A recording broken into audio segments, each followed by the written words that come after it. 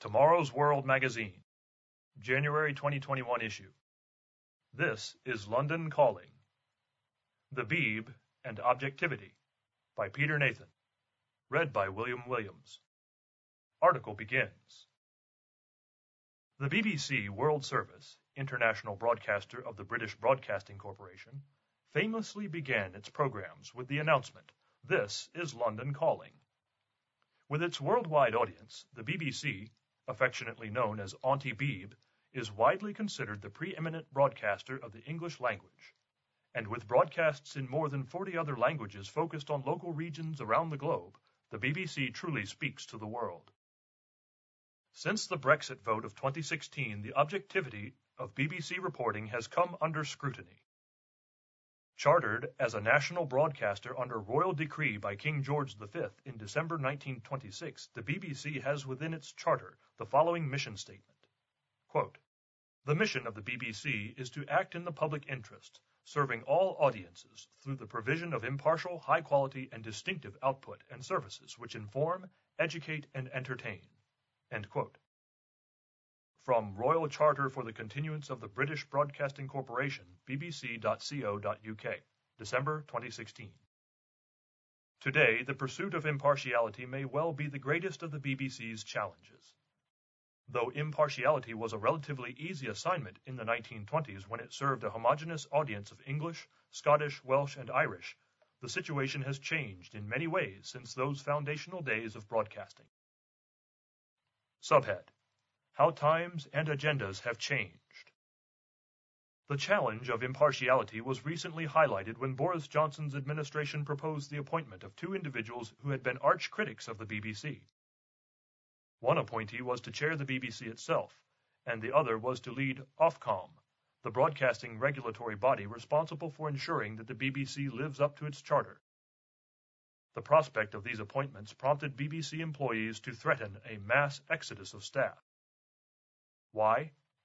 Because the BBC has been a left-leaning institution for so long that much of its staff has no sympathy for anything that is not of the left. Controversy also followed the new BBC Director General's mandate that staff can no longer support campaigns, quote, "no matter how apparently worthy the cause or how much their message appears to be accepted or uncontroversial," end quote. From BBC's new social media guidelines, staff told not to back campaigns even if they appear uncontroversial. inews.co.uk, October 29, 2020. Many BBC employees had previously been seen as leading the charge, quote-unquote, on various social issues. Furthermore, these same people had become opinion leaders simply because of their large numbers of followers on social media platforms.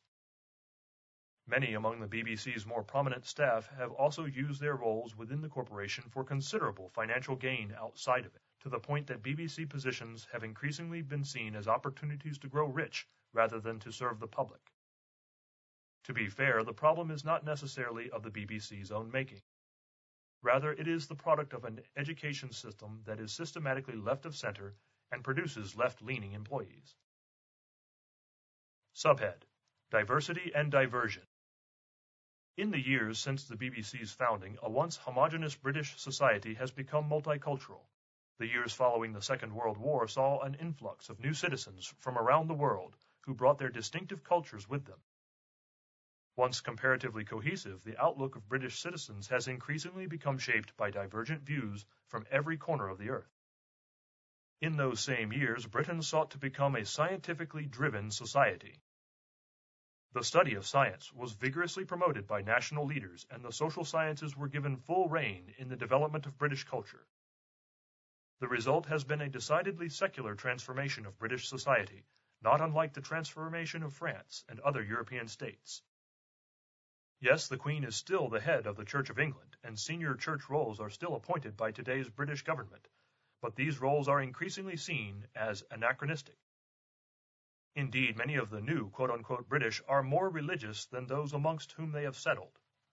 So how could anyone maintain a sense of impartiality in such a diverse, multicultural society as is now the United Kingdom? Subhead: The Need for True Worship. The problem the United Kingdom faces today is that it has no foundation on which to create a cohesive vision for its increasingly complex society. Where can we look for that foundation? In the Jerusalem of his time, the prophet Jeremiah delivered a prophecy that still holds true today. He explained that human beings do not have knowledge of how to direct their own ways. Jeremiah chapter 10, verse 23. They need an external understanding to put things into perspective, to provide a sense of purpose to their existence. Science and technology may create a vibrant economy and represent the intellectual prowess of a society, but they neither provide nor reveal the reason for its existence. One of the sagest British minds of the last several decades, the late Rabbi Lord Jonathan Sacks, Britain's chief rabbi from 1991 to 2013, gave the keynote address at a conference devoted to religion and media in 2019, in which he noted, quote, "Science tells us how, it doesn't tell us why. Technology gives us power, but it doesn't tell us how to use that power. The market economy and the liberal democratic state give us choices, but often no advice as to which choices to make." End quote. From Keynote Remarks at the Religion and Media Conference, rabbisacks.org, April 30th, 2019. Sacks understood that religion is essential to answering those questions. He echoed the wisdom of King Solomon, who noted in his Proverbs that we should not lean on our own understanding or be wise in our own eyes. Rather, Solomon taught the need for human beings to accept the place of God in their lives and seek to do what he wants us to accomplish. Doing so brings spiritual and psychological health to the individual and, by extension, to society. Proverbs 3, verses 5 through 8. Impartiality, in and of itself, is an empty pursuit. To be meaningful, the goal of impartiality requires a shared societal ideal. It requires a foundation of answers that, as Sacks said, science cannot provide.